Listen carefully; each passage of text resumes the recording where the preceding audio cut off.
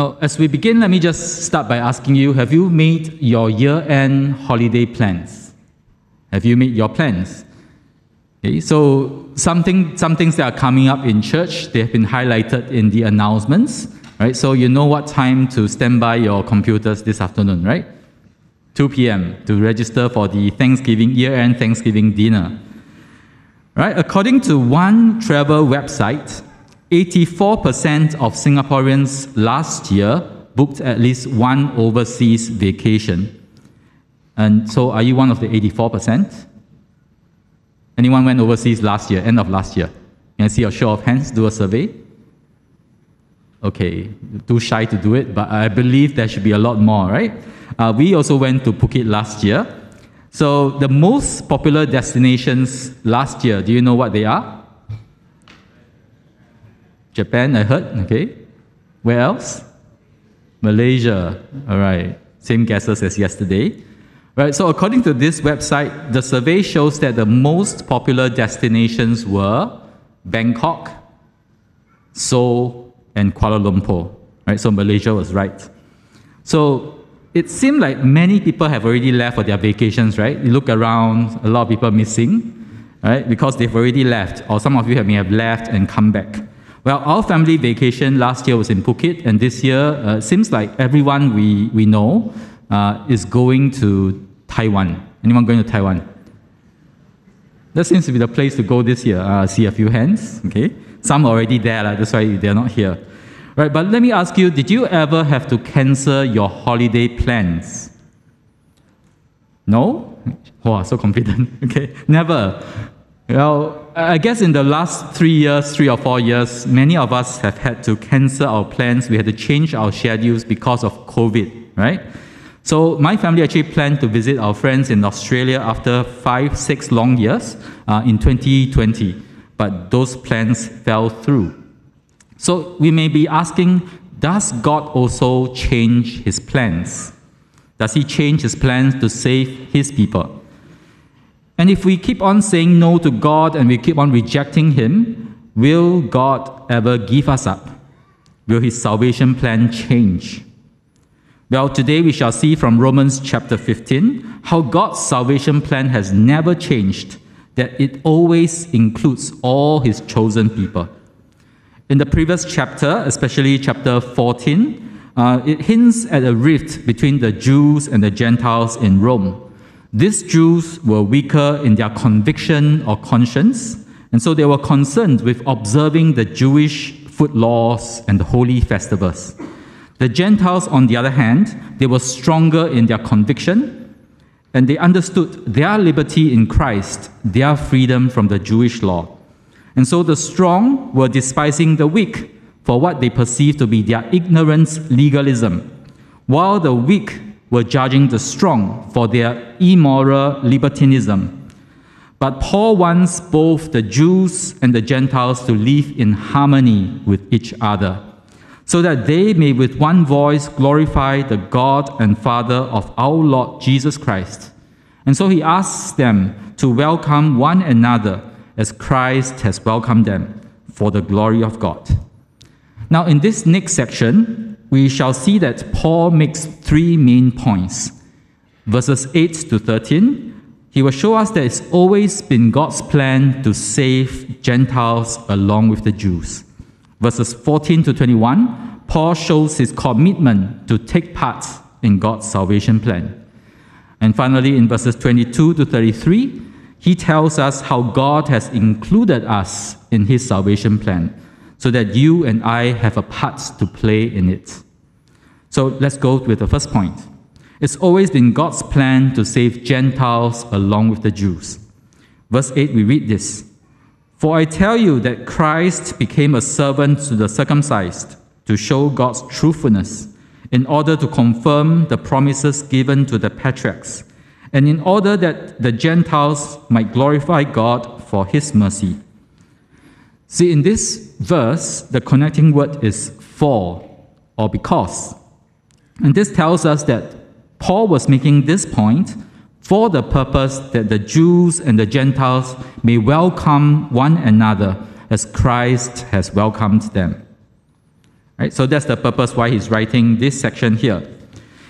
If Christ became a servant to the circumcised, that is, to the law-keeping Jews, then the Gentiles shouldn't despise the Jews for what they see as their ignorance with respect to the law. Instead, the Gentiles should consider how they might serve the Jews as Christ did. Why did Christ come to serve the Jews? Paul says this was to show God's truthfulness. First, God showed himself truthful to the promises that he made to the patriarchs of Israel, namely Abraham, Isaac, and Jacob. And he had promised to make them into a great nation, to give them a promised land, and to bless them. And Christ came to fulfill this threefold promise of God: people, land, and blessing that he made to Abraham.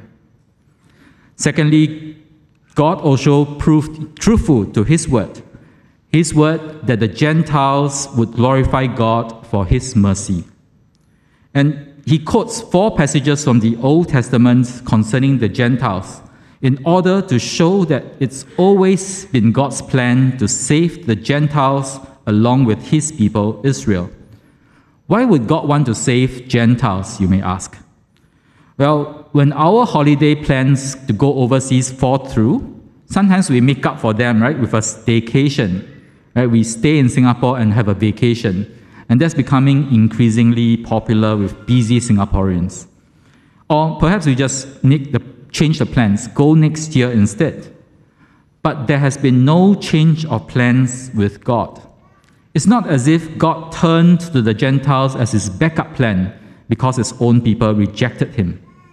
From the very beginning, God had promised Abraham that he would bless him to be a blessing, that God would bless those who bless him and curse those who dishonor him, and that in Abraham and his descendants, all the families of the earth shall be blessed.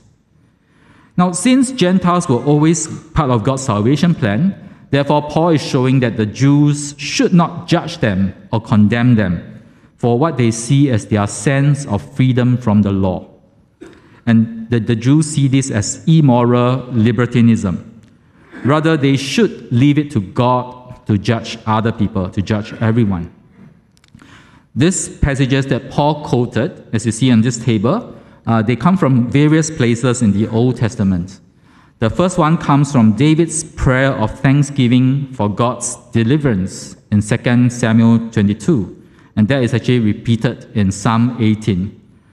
Secondly, the Song of Moses that declares God's early blessings on Israel, and then Israel's subsequent rebellion, and that's in Deuteronomy 32. The third one is the psalmist's call in Psalm 117, a very short psalm, 2 verses.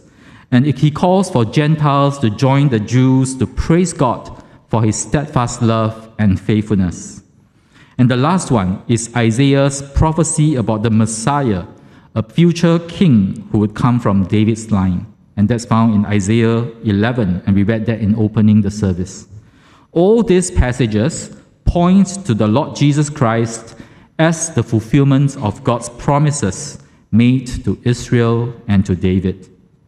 They place Christ as the reason and the recipients of the praise and adoration of the Gentiles.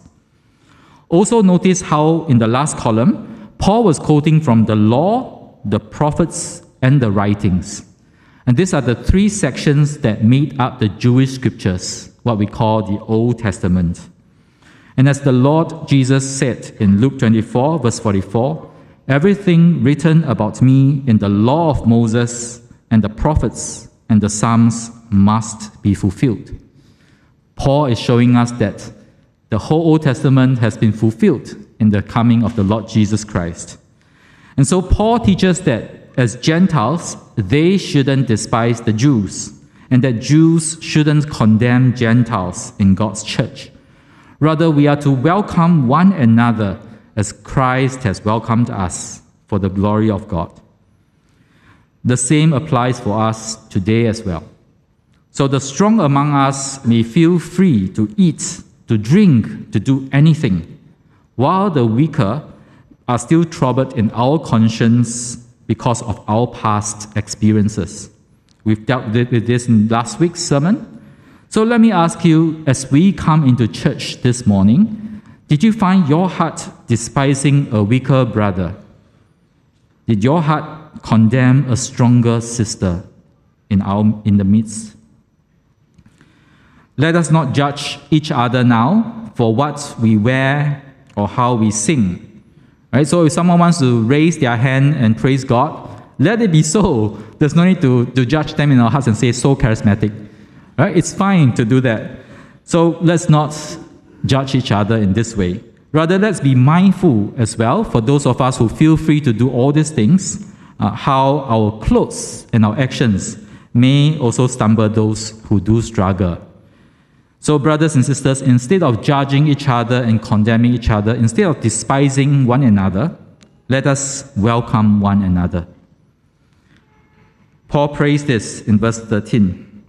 May the God of hope fill you with all joy and peace in believing, so that by the power of the Holy Spirit you may abound in hope.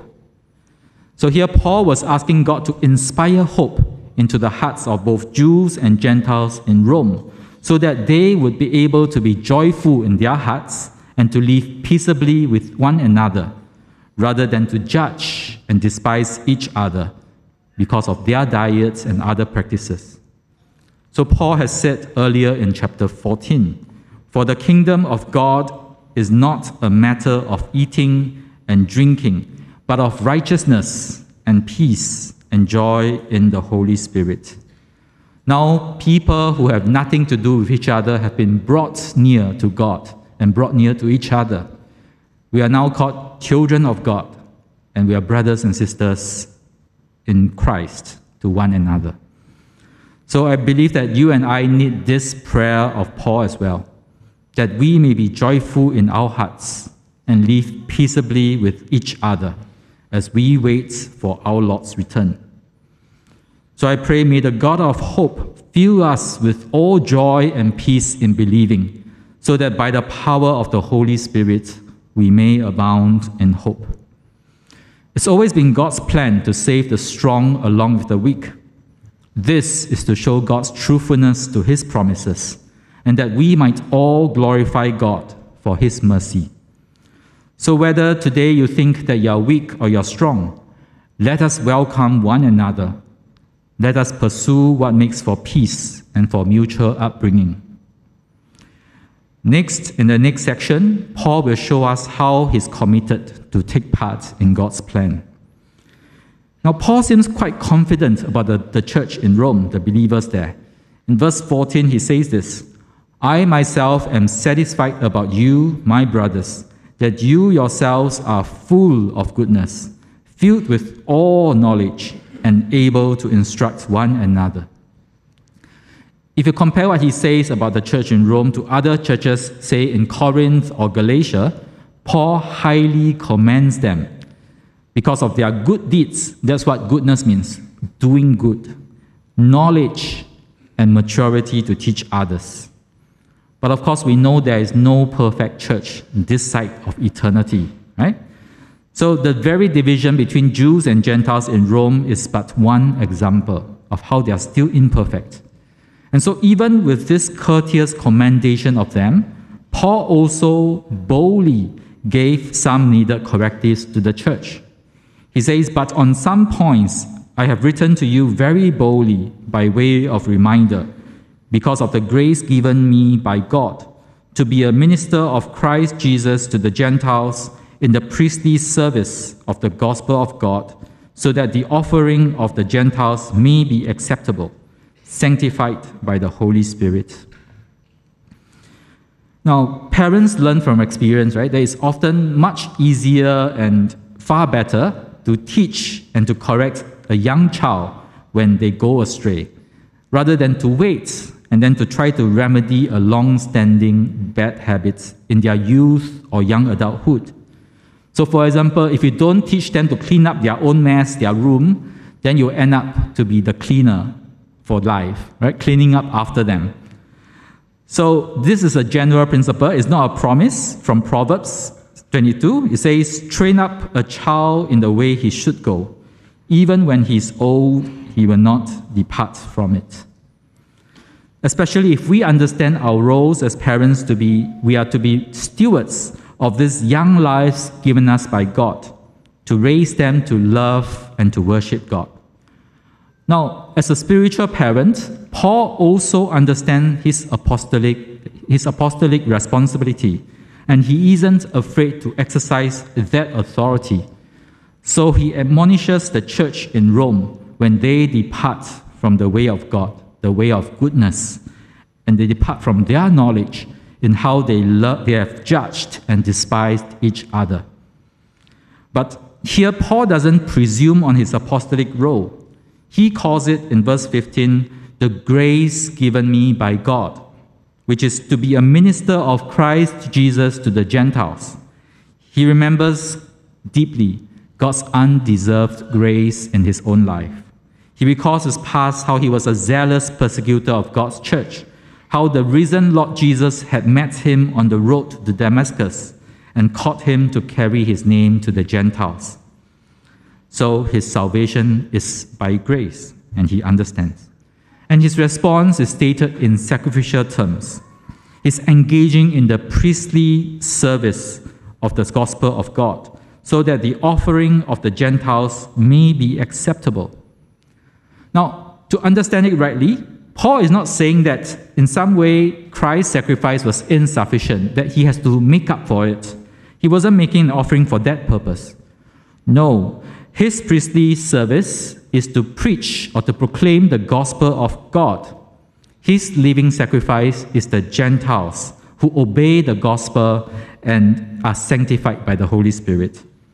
So Paul understands that the holiness of the church, even though he's got a part in it, but it is ultimately God's work. The Holy Spirit must sanctify the church. But he does understand that he has a part and we have a part to play in it as well.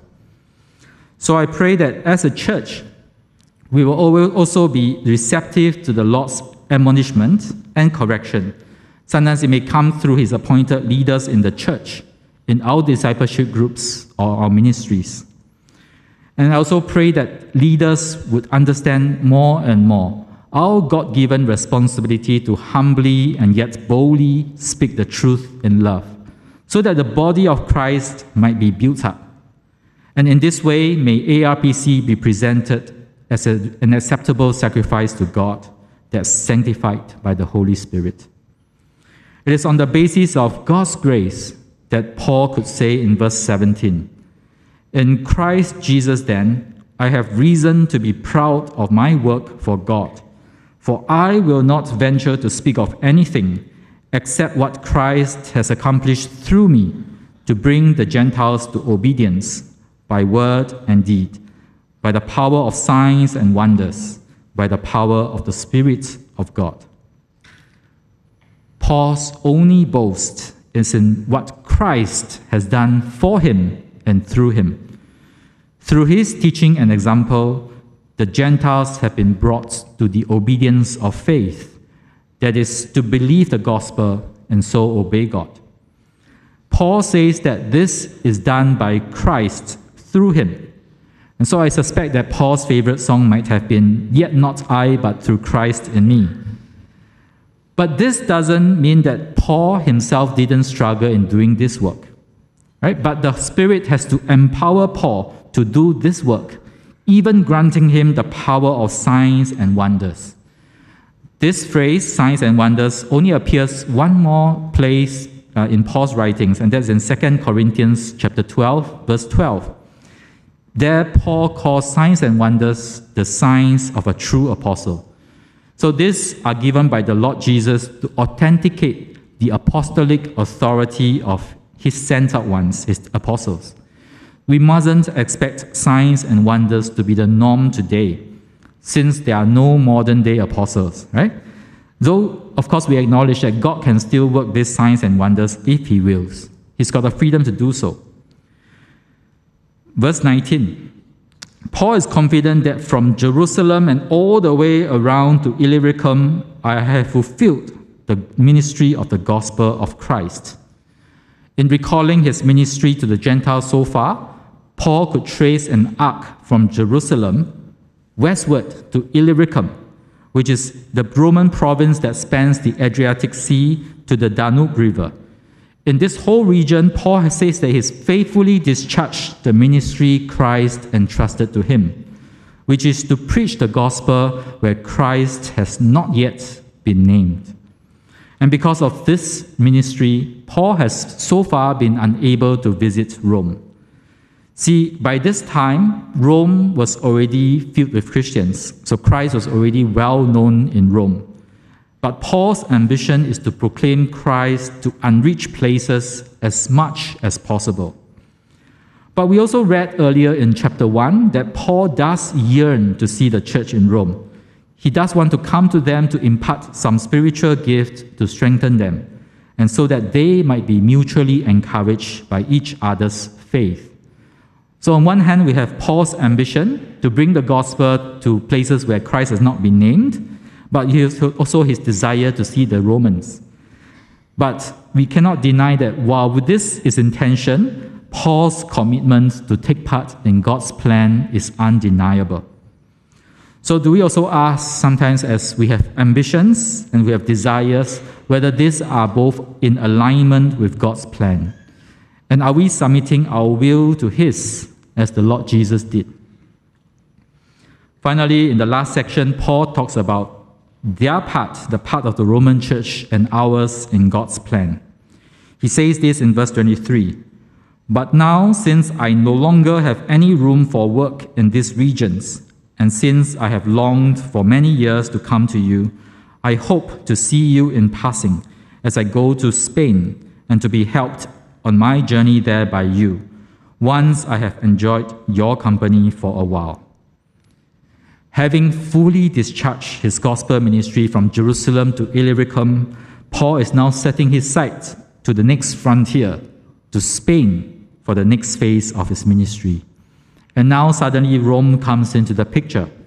Perhaps he sees Rome as possibly a support base for this new phase in his ministry. And so if you look at this map, it's a bit small, but Jerusalem is on your right, okay? And we see that Paul's plan is to head from Jerusalem to Spain, which is in the east, or Hispania on the map. Okay? So Hispania is one of the Roman provinces on the Iberian Peninsula. And Rome will be in the path, so under Italia, right? Somewhere in the right. Okay, he will have to pass through Italia, and Rome is there. Modern day Italy. Rome will be a strategic launch pad into Spain by sea. And from there, Paul could get ample support from the believers there before he heads westward into Spain. So he can keep coming between Spain and Rome. Now, these are Paul's plans. It's not known for sure whether Paul eventually did arrive in Spain as he planned, but we know that he did arrive in Rome, not as is planned, but in chains as a prisoner for the Lord. So Paul's travel plans may change along the way, but God's salvation plan never changed. And God's salvation plan is always perfect to accomplish our salvation. Now, in going to Rome, Paul wasn't just trying to make use of the Roman Christians. He also wants to enjoy their company for a while. So it's not a one-way transaction that Paul says, I take and take and take. Paul says in verse 29, I know that when I come to you, I will come in the fullness of the blessing of Christ. And he says in chapter 1 that he wants to come to impart some spiritual gift to strengthen the church in Rome. So it is I give and take, right? It's a give and take relationship. Paul desires to preach the gospel to encourage them to continue to obey God in faith, and to be encouraged as well personally by their faith and obedience. So, you see, the gospel isn't just proclaimed in order to win unbelievers to faith in Christ, it's also proclaimed to believers as well, to bring about the obedience of faith. So if you are starting to get bored each week as we come to church or to discipleship group or to basic, because you say, every week we just hear the same gospel, right? We just hear about Jesus. Well, don't be bored, because we do need to be reminded regularly. Everyone needs to hear the gospel so that we will learn to obey God in faith. Next, Paul shares his present travel plans from verse 25 onwards. He says, "At present, however, I am going to Jerusalem, bringing aid to the saints. For Macedonia and Achaia have been pleased to make some contribution for the poor among the saints at Jerusalem. For they were pleased to do it, and indeed they owe it to them. For if the Gentiles have come to share in their spiritual blessings, they ought also to be of service to them in material blessings." Now, if Paul says he wants to travel to Rome, why is he now traveling in the opposite direction? The Gentile believers in the Roman provinces of Macedonia and Achaia, they have joyfully and willingly given for the relief of the impoverished believers in Jerusalem, because an earlier famine had ravaged the Jewish population there. And now Paul was going in the opposite direction as the courier for this aid. Why does Paul have to highlight this? Perhaps this is to remind the Gentile believers in Rome one more time how they do owe a spiritual debt of love to the Jews. And so he says in verse 27, "If the Gentiles have come to share in their spiritual blessings, they ought also to be of service to them in material blessings." So likewise, Gentile believers in Rome shouldn't despise their Jewish brothers and sisters. Rather, they should seek to try to love and serve them. And the generosity of this Gentile church is a model to them of that.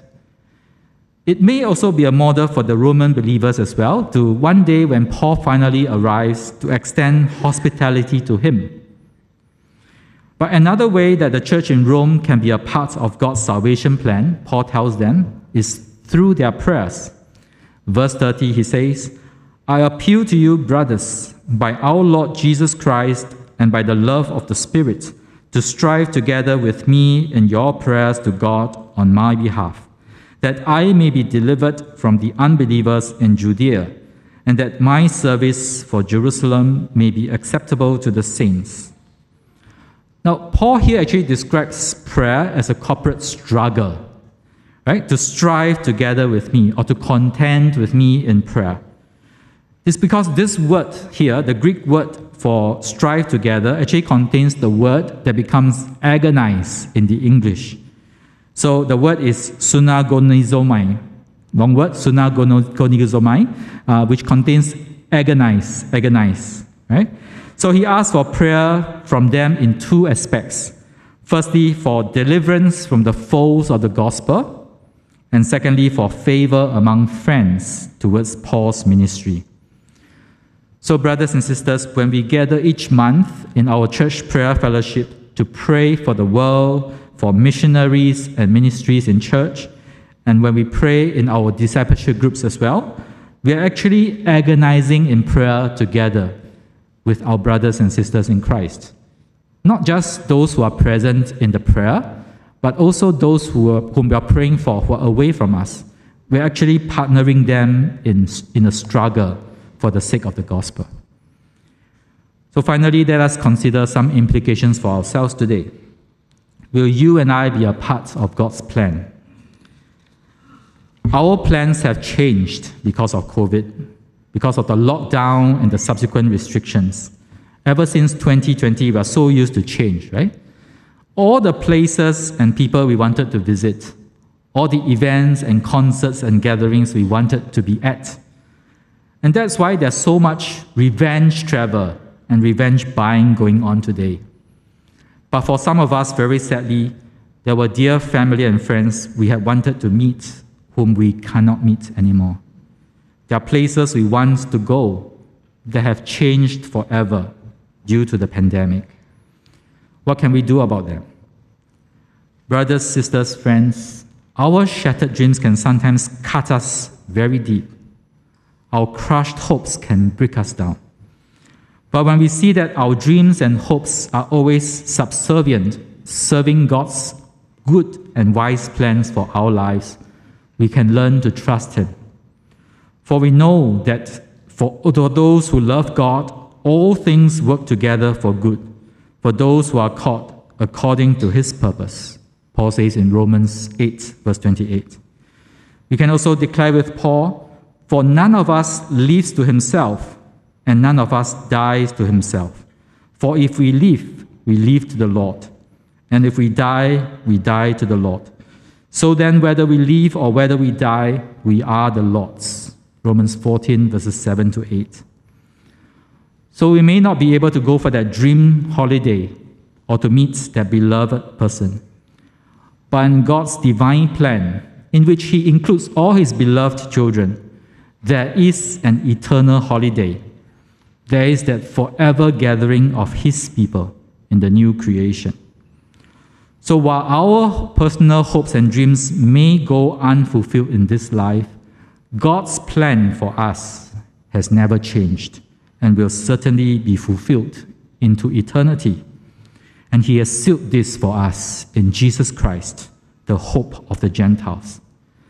So friends, if you have not been part of this salvation plan, then I suggest to you the first step to become part of God's plan is to simply believe and to be saved. And then that sets you on this journey. And for those of us who have trusted God for our salvation, may we also trust in God's plan. And may we also see that we can get involved in God's salvation plan for the world. We've seen that, like Paul, there are those who go across the seas to reach people cross-culturally very often. There are also others, like us, who stay. And some of us who stay have the opportunities to reach out locally to the foreigners in our midst, starting from our own homes with the domestic helpers in your own home, or in our estates with the migrant workers, or perhaps in your workplaces with your colleagues.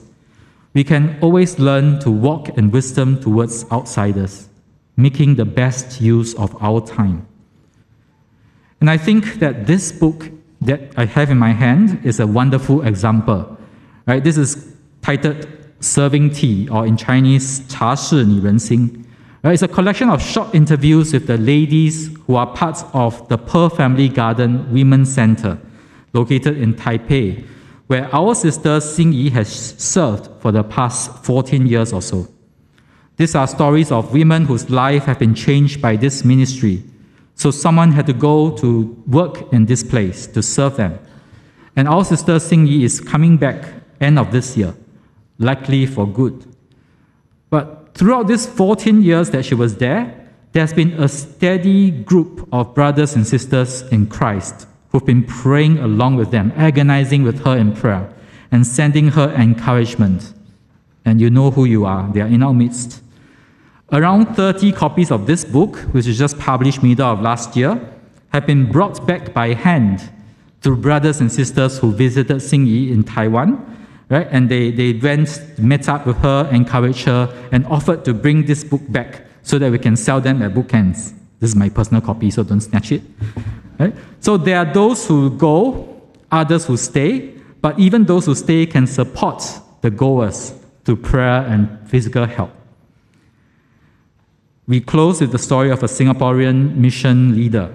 You might have heard of him in the news, Joseph Chen, who tragically died in a traffic accident while traveling in Istanbul on Wednesday. Joseph was National Director of Youth with a Mission, or YWAM, until earlier this year. And he was on a break after teaching in a nearby country. You can read more on him in the papers as well as online. But I remember hearing him as a youth in my former church, when at the time he was serving as a youth pastor in another church. And we used to invite lots of guest speakers to the service as well as to the youth fellowship. So there were lots of them, but I remember him particularly. I remember his name because his zeal left a deep impression on me.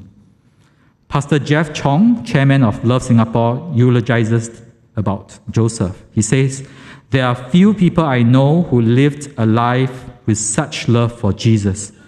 and even fewer who have given so much to follow his call. I was privileged to serve alongside him and witness his infectious passion firsthand. So such a fervent man of God, right? But as Jeff Chong said, so few of them. How many of us can be like this? Well, so what about the rest of us? Personally, when I met Joseph Chien in my youth, I didn't know that he failed his GCE O-levels twice and attempted suicide as a result. One day he met the friend who had led him astray in his early teens. By then they were 18, and this friend had become a Christian. So feeling sorry for Joseph, he brought him home because he was apologetic. Sorry, I led you astray. Let me bring you home. And his parents, Mr. and Mrs. Wee, took him in, fed him, and clothed him. He described in this 2019 article, they weren't a wealthy family, but they opened up their home and let me stay with them. People slept on the floor wherever there was a space because the couple had 3 sons, and the food we ate was very simple.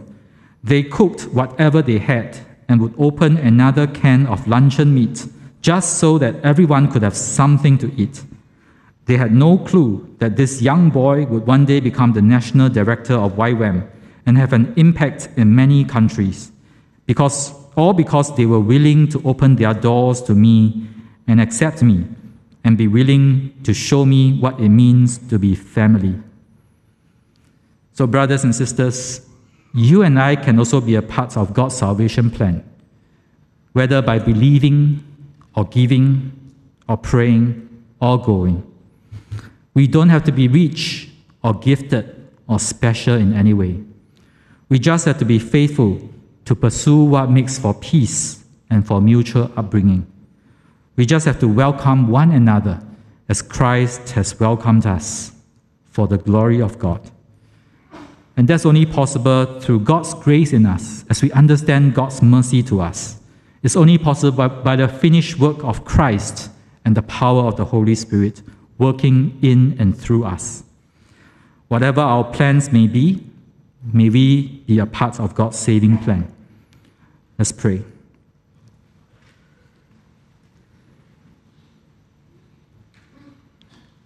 Father, we thank you for your salvation plan that has never changed and has always included all your children whom you foreknew and predestined. We thank you for calling us to salvation by your grace in Christ, in the Lord Jesus who died for us while we were still weak, sinners, and your enemies. We thank you for your justification and glorification, without which we shall certainly be lost. Please help us now to respond to your grace with the obedience of faith you desire in us. As your Spirit works in us, may we willingly lose our life for the sake of Jesus Christ and the gospel. Make us unashamed of his name and zealous for the good works you've created us for. Make us a small part of your plan to save the world. Through Christ our Lord. Amen.